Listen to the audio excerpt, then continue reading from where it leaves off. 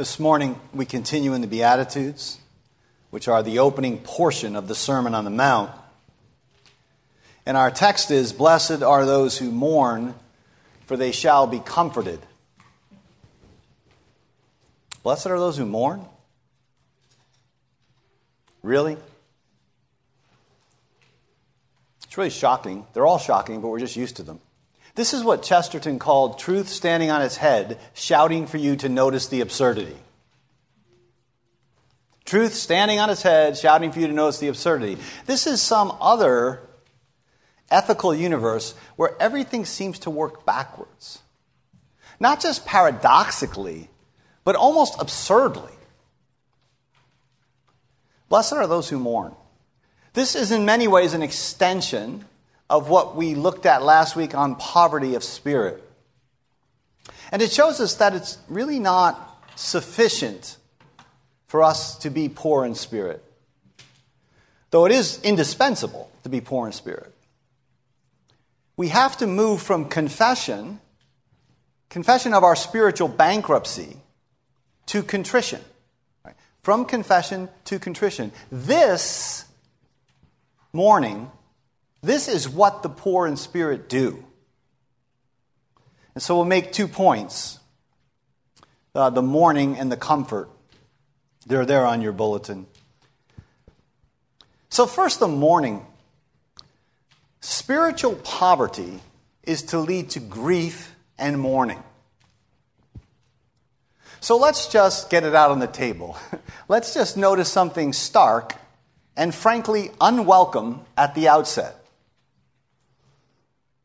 Mourning, right, sustained and deep, lamentation and grief is a critical component of Christian existence.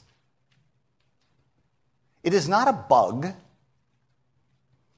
right? It is not an occasional interruption, any more than being poor in spirit is an occasional interruption. In a fallen world, it is a feature. Not sure we want to own this. Yes, it is true that the Christian life is one of joy. Laughter or a joyful heart is good medicine. We are not called to grim, cheerless existence. True. You know what else is true? The book of Ecclesiastes says it is better to go to the house of mourning than to the house of mirth. Right? That means funerals are better for your soul than parties are. Funerals are better than parties. And even Christian parties. Not sure I've ever walked away from a Christian party and thought, I'm a lot wiser for going to that. The reason funerals are better is the writer, Solomon tells us in Ecclesiastes, that at a funeral, men get to contemplate their end, and they can gain wisdom. A thing rarely gained at a party. And so at the outset, we're going to have to deal with something complicated, mysterious. Namely this, that the Christian heart is capacious, meaning wide, Catholic, layered, deep, complex. It contains multitudes. It doesn't pit mourning versus joy as if somehow you could only be one or only have one at a time. Listen to Luke's parallel for this very beatitude. This is what Luke says. We're using the Beatitudes from Matthew's Gospel. This is Luke's version. Blessed are you who weep now, for you will laugh. Woe to you who laugh now, for you will mourn and weep. Laughter now is not called blessed. The opposite, in fact. Woe to those who laugh now. I mean, whoever says this must be mad, or morbid, or dark and depressed. Maybe they don't really mean it. Maybe they're lacking joy in some fundamental way. Maybe they need to read more Chesterton themselves. Except, of course, Jesus said it. Jesus, who is never recorded laughing in the Gospels, who tells precisely 0 jokes in the Gospel, apparently doesn't think that some sort of joviality, right, some sort of pursuit of cheerfulness and fun, some kind of manufactured joy is a sort of integral part of human existence. He knows that this sort of flippancy should not be mistaken for true gladness. He was, after all, we are told, a man of sorrows. Man of sorrows, what a name. Has anyone ever called us that? I mean, am I mistaken? Shouldn't we be called the kinds of things he's called? I always appreciated Johnny Cash's answer when they asked him why he always dressed in all black. He said, because I want to carry some of the world's darkness around on my back. There's something very profound about that. I want to carry some of the world's darkness around on my back. Now, maybe we don't get this because, as I said last week, we like the cross if it means atonement and forgiveness and victory. But we don't like being drawn into the mystery of it. A man of sorrows, acquainted, not just superficially, with grief. And yet, he too, this sorrowful one, was said to be anointed with the oil of joy above all his companions. You can see that in Psalm 45, which is cited in Hebrews chapter 1.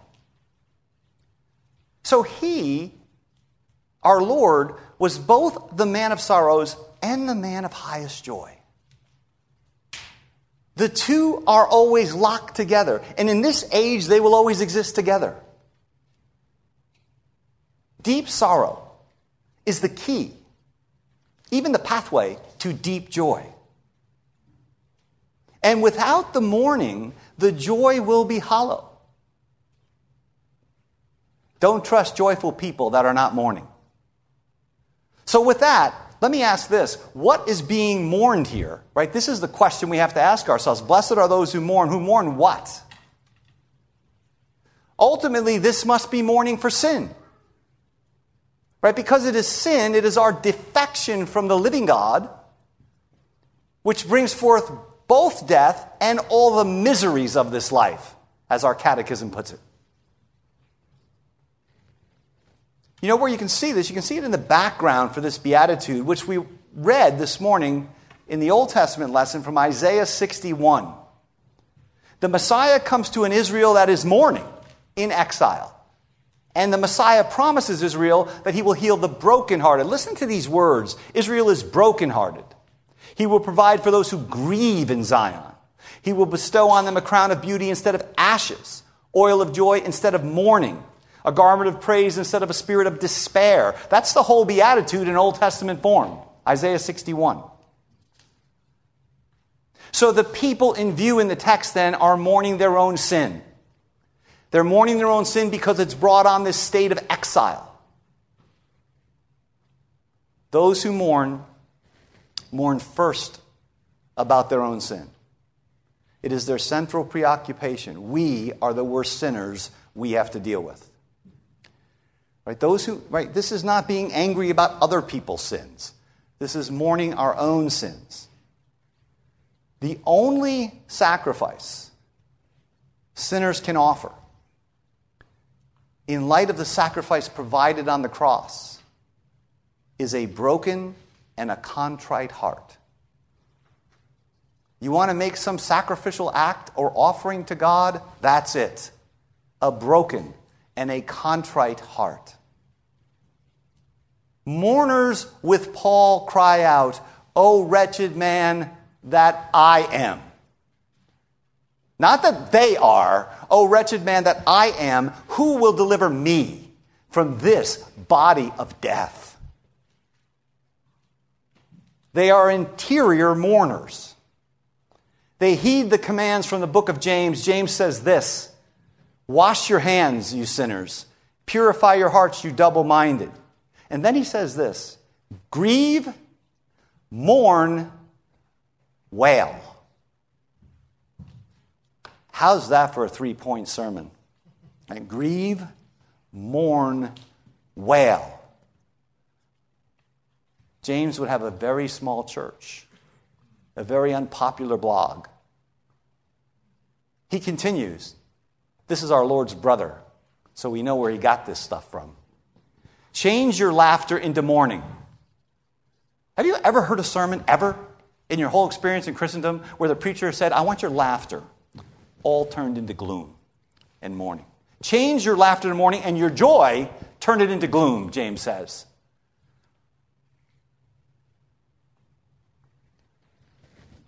I wonder where he got this stuff from. Right, such people recognize that they are the chief of sinners, as Paul confesses about himself at the end of his life. Can you imagine the Apostle Paul at the end of his life confessing that he was the greatest of all sinners? Right, with Luther, the mourners, in the very first of the 95 Theses that sparked the Reformation, you know what the first thesis is? Here's the first thesis of the Reformation. The whole Christian life is one continual act of repentance. So sure, we reject the sacrament of penance, Luther says. That's because we are always doing penance, perpetually. Those who mourn then, they know this command, and they know that God commands our emotions. We are commanded, you just heard that in James, to grieve and mourn and wail. Mourning begins deep in the heart, but it doesn't stay there. It grips the whole person, and then it outwardly manifests itself in contrition, and yes, in tears. Right? Tears are the spiritual equivalent of sackcloth and ashes. There's nothing morbid about this. This is not navel-gazing or introspection. Right? This is a rigorous self-examination in the holy, searching light of God. This is the ethos of Psalm 51. You know that famous psalm. It's a psalm, the great prayer of David of brokenness and sorrow and repentance. This is that ethos fleshed out across a person's life. And so what's called for here is what Paul calls godly sorrow. Think about that. Sorrow can either be godly or it can be a worldly sorrow which produces death.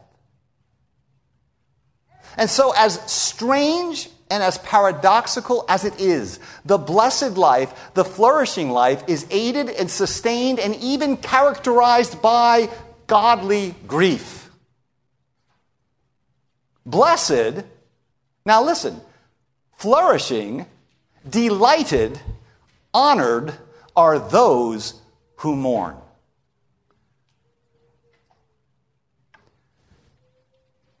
Mourning's not merely about individual sin, though. Scripture clearly teaches that the godly mourn for the sins of Zion. Remember Jeremiah weeping for his nation. And there's this extraordinary passage in Ezekiel where he's told by the Lord to go throughout the city of Jerusalem and to put a mark on the forehead of those who grieve and lament for all the detestable things done in it. Right? God wants the people who grieve marked out publicly by the prophet. Think of Daniel, who prays at great length. This is in chapter 9 of his book. And Daniel there repents not only for his own sins, but for the sins of the fathers. He's repenting for the sins of past long dead generations. I mean, you would think we'd have enough to grieve over if we just stuck to ourselves. All of these sins in the past, plus our sins, Daniel says, have led us into exile at the hands of the Babylonians. So it turns out that mourning is not some sort of radically individual kind of activity. The mourner understands the corporate nature of sin, that as the plight of the people of God is the mourner's concern. We are bound in solidarity with the people of God. Mourners repent over all the church's sins. And in this, of course, they are imitating who? They're imitating and reflecting the Lord Jesus. Right? The man of mourning who wept bitterly over apostate Jerusalem, even as it rejected him, even as it prepared to execute him. So mourners mourn their own sin. They mourn the sins of the church, and they mourn for the brokenness of the world, for the conditions of men and nations. They reject the status quo. They never settle down into some sort of a comfortable agreement with it. In Psalm 119, the psalmist says that streams of water run down my face over those who do not keep the law of God. We don't have that, of course, anymore. We just have angry blog posts instead. But for the psalmist, it was weeping. It was grief. Do you remember what the prophet Habakkuk says in the opening words of the first chapter of his prophecy when the invading Babylonian armies are sweeping across the ancient Near East, just destroying everything in their path, threatening Israel? The prophet goes to God and he says to God this, "How long, Lord? How long?" is the basic cry of mourners. "How long, Lord, must I call for help, but you don't listen?" You know, mourners are affected by? They're affected by the absence of God from history, or at least the apparent absence, right? There's a certain sense in which mourners have a bit of a quarrel. How long must I call for help and you don't listen? I cry out to you violence, but you do not save. Why are you making me look on injustice? Why do you tolerate wrongdoing? Destruction and violence are before me. There's strife, conflict, injustice. The law is paralyzed. Justice never prevails. This mourning of which Jesus speaks extends to the whole creation, which, like us, is groaning or yearning for the resurrection, longing to be liberated from futility and death. This is the time of yearning, of crying out for vindication, and of groaning for the coming redemption of our bodies and the whole created order. So it turns out you're not going to be able to take mourning and shove it into a corner of the Christian life. It's simply an impossibility. The gift of the Spirit means yearning, groaning, longing. We mourn tragedies and natural disasters and all human calamities, accidents, disease, pandemics, persecution, death in all of its hideous diversity and variety. We mourn those who suffer these things. We cry out continually until the end of time with the prophets and with the martyrs in heaven, "How long, O Lord, how long?" We never get to some point where somehow this cry becomes irrelevant to us. Now, it's a phenomenon that we can easily avert our eyes from. We are very good at this. But it turns out that the Bible is full of laments. The Psalms are full of laments. It's even a standard psalm form. You take a course on the Psalms and they'll teach you the lament psalms. The prophets are full of laments, which is why we don't read them or preach from them.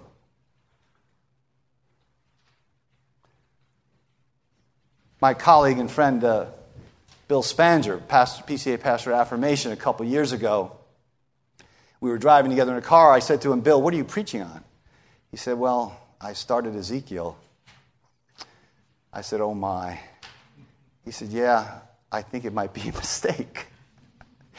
It's just judgment after judgment after judgment after judgment, grief after mourning after tears. He said, "Well, yeah, you got 48 chapters to go." He got through it somehow.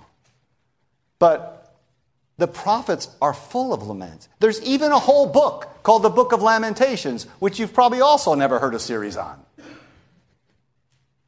You got Jesus in the Gospels lamenting. You got Paul lamenting. You got martyrs in heaven lamenting. Turns out lamentation does not even just exist on earth right now. It exists in heaven.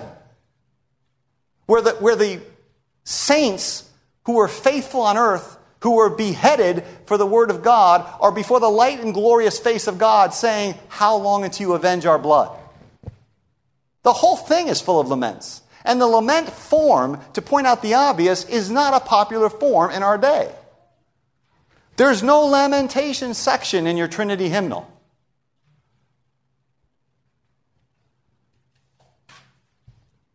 But let me tell you, we need more laments. We need them because now and not later, now, before the eschaton, this is the time for our tears. And again, it's not like there's not an overabundance of material. Right? The stuff is in us. It's in our hearts. It's in the church. It's falling out of the sky. You have to work not to trip over reasons for lament. In the words of Bob Dylan, the suffering is unending. Every nook and cranny has its tears. You know what else about laments? They help us to structure our grief. Like, it turns out we want to flee from this mourning and lamentation. We want to find some way around it into the happy Christian life. But laments help us make sense. They orient us to the eternal and permanent things. That's why these texts of grief and mourning, it is these texts which mysteriously revive our hope in the darkest of hours. I can assure you of this as a pastor. Right? Try to sing songs or bring happy talk to someone who is bitterly struggling with the darkness or the depression or the despair of some facet of existence. But direct them to Psalm 88. Psalm 88, which was an unremitting poem of darkness. The only psalm in the Bible where there is not a single note of prayer. The psalm which ends with the psalmist saying, "Only the darkness is my friend." And that psalm has been of inestimable comfort and companionship to the suffering people. So let's say one more thing about this type of mourning for ourselves, for the church, for the world. What we're talking about here involves not a shred of self-pity or self-righteousness. We do not mourn for the sins of others or for the world from some position of superiority. We mourn as sinners, for sinners, as people implicated in the problem. And even more profoundly, this kind of grief is deeply God-centered. Right? This is a theocentric activity because we are broken because we've offended the good and glorious God. Because the church for which Christ died is fragmented and defiled. Because the world is drenched with blood. Mourning is theocentric activity. Godly mourning begins and it ends with a passion for the thrice holy God of light and love. And so the weightless God of the modern church cannot create this kind of mourning. Those who mourn then enter into the mystery and into the misery of the world's unremitting darkness. For that is where their Savior lived, and that is where he is still found, in the imprisoned, in the poor, in the naked, in the hungry. And if this is too grim for us, it is only because our conception of the Christian life is too shallow, and our vision of joy is too thin. Formed much more in many cases by American optimism than it is by the prophetic scriptures of the Hebrew Bible. That's the mourning. Let's get to some comfort. The second point then is comfort, or we might call this point the end of mourning. So here there's good news. Those who are brokenhearted, those who are stricken with grief, those who mourn in Zion are driven, often against their wills, of course, into the arms of Jesus, the fellow mourner who bore our griefs, carried our sorrows. He has stooped, Jesus has, to share our nature and to taste our sadness. I love that hymn, Holy Ghost, dispel our sadness. The world is a sad place. And often people who sense this and have this foreboding, deep, persistent sense of darkness are much more sensitive to reality than people who don't.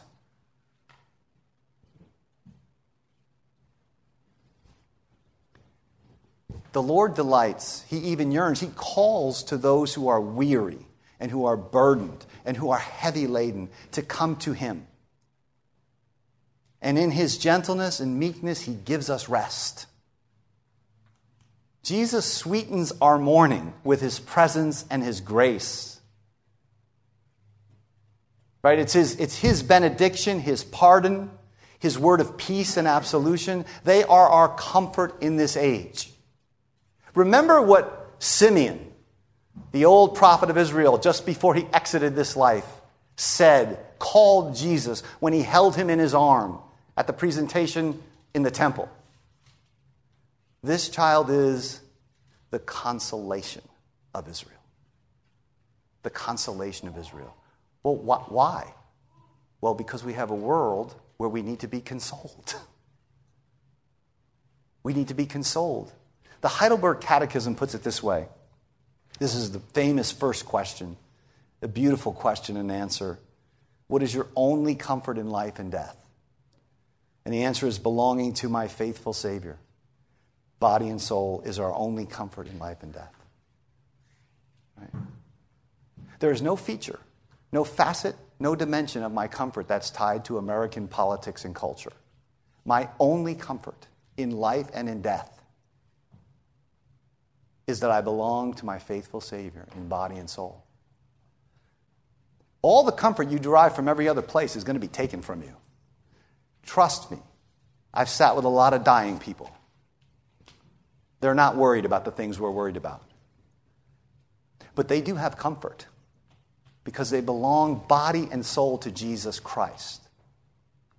We don't divide our comfort up, right? Our only comfort in life and death is this God who is the consolation of Israel.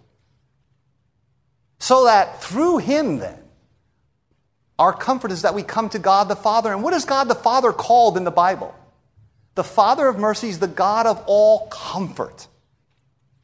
Right? Because he's king over a world which is broken and shattered and needs consolation. The Father and the Son comfort us by sending the Holy Spirit. And what's he called? The Comforter. So in short, our comfort consists in this. This is your comfort in life and in death. The grace of the Lord Jesus Christ, the love of God the Father, and the fellowship of the Holy Spirit. Right? In this way, the Holy Trinity is with us to the end of the age. Now, when the text says, blessed are those who mourn, for they shall be comforted, it's speaking not only of this present comfort, which we just spoke of, but notice what it does. It places the accent on the future, this coming eschatological comfort in the new creation. Blessed are those who mourn, for they shall be, in the future, comforted. And so here we have to be frank. Without in any way minimizing the comfort that we presently have in Christ. Mourning is going to remain, and comfort is going to be less than full until the end. Right? Mourning is going to remain, and comfort will be less than full till the end, until we are free from sin, until the church is spotless and radiant, until the nations are healed, until wars cease, until the creation stops groaning, until death is shattered, until Satan is destroyed, until the martyrs' prayers are heard and they are vindicated, until justice is done, not only in the future, but all the past. Until the glory of the Lord covers the earth as the waters cover the sea. That is until we are in resurrected, immortal glory, mourning remains. And comfort is partial. Or to put it in New Testament language, the comfort we now enjoy is a foretaste of the comfort which is to come. The comfort now is the beginning of the comfort later. And so what's being promised here by Jesus is full, complete, incomparable eschatological comfort. Notice the beatitude is not, blessed are those who mourn, I'll patch it up, substantially in this age. Or I'll make it, 65% better. The text promises that weeping may last for the night, but full joy will come in that great morning. It promises that he who now gathers up your tears in his bottle will one day wipe every tear from every face of his beloved ones. Nothing less than that is the fulfillment or the hope of this beatitude. In other words, what's being promised is the new creation. We heard it read in the New Testament lesson. John promises that the once suffering saints before the throne of God, they will never again hunger, never again thirst. The sun will not beat down on them. The Lamb at the center of the throne will be their shepherd, and he will lead them to springs of living water, and God will wipe away every tear from their eyes. There will be no more death, or, notice, mourning. When does mourning end? It ends when the New Jerusalem descends from heaven. There will be no more death, no more mourning, no more crying, no more pain. Again, Christians are not looking for a 20% improvement on the current gambit of things. We want the whole enchilada. And we want it now. That's why we yearn. That's why we groan. This is beautifully put in all the prophets, but I'll just give you one in closing. The prophet Isaiah foresees this day, where he says, this is in chapter 35, he says, the ransomed of the Lord shall return and come with joyful shouting to Zion, and everlasting joy. Again, not fleeting joy, not temporary joy, not joy that spikes up when things go our way and spikes down when things don't go our way. Everlasting joy will be on their heads. And, the prophet says, sorrow and sighing. You know that feature of life? Sighing. That thing. Sighing. Sorrow and sighing shall flee away. In the prophets, you have the deepest, in some sense, the most grim summons to mourning. But that's why the prophets are full of these exhilarating heights, where the redeemed come to Zion with joyful shouting. Everlasting joy will be on your head, and sorrow and sighing will flee away. Blessed are those who mourn, for they are, but more so they shall be comforted. Amen.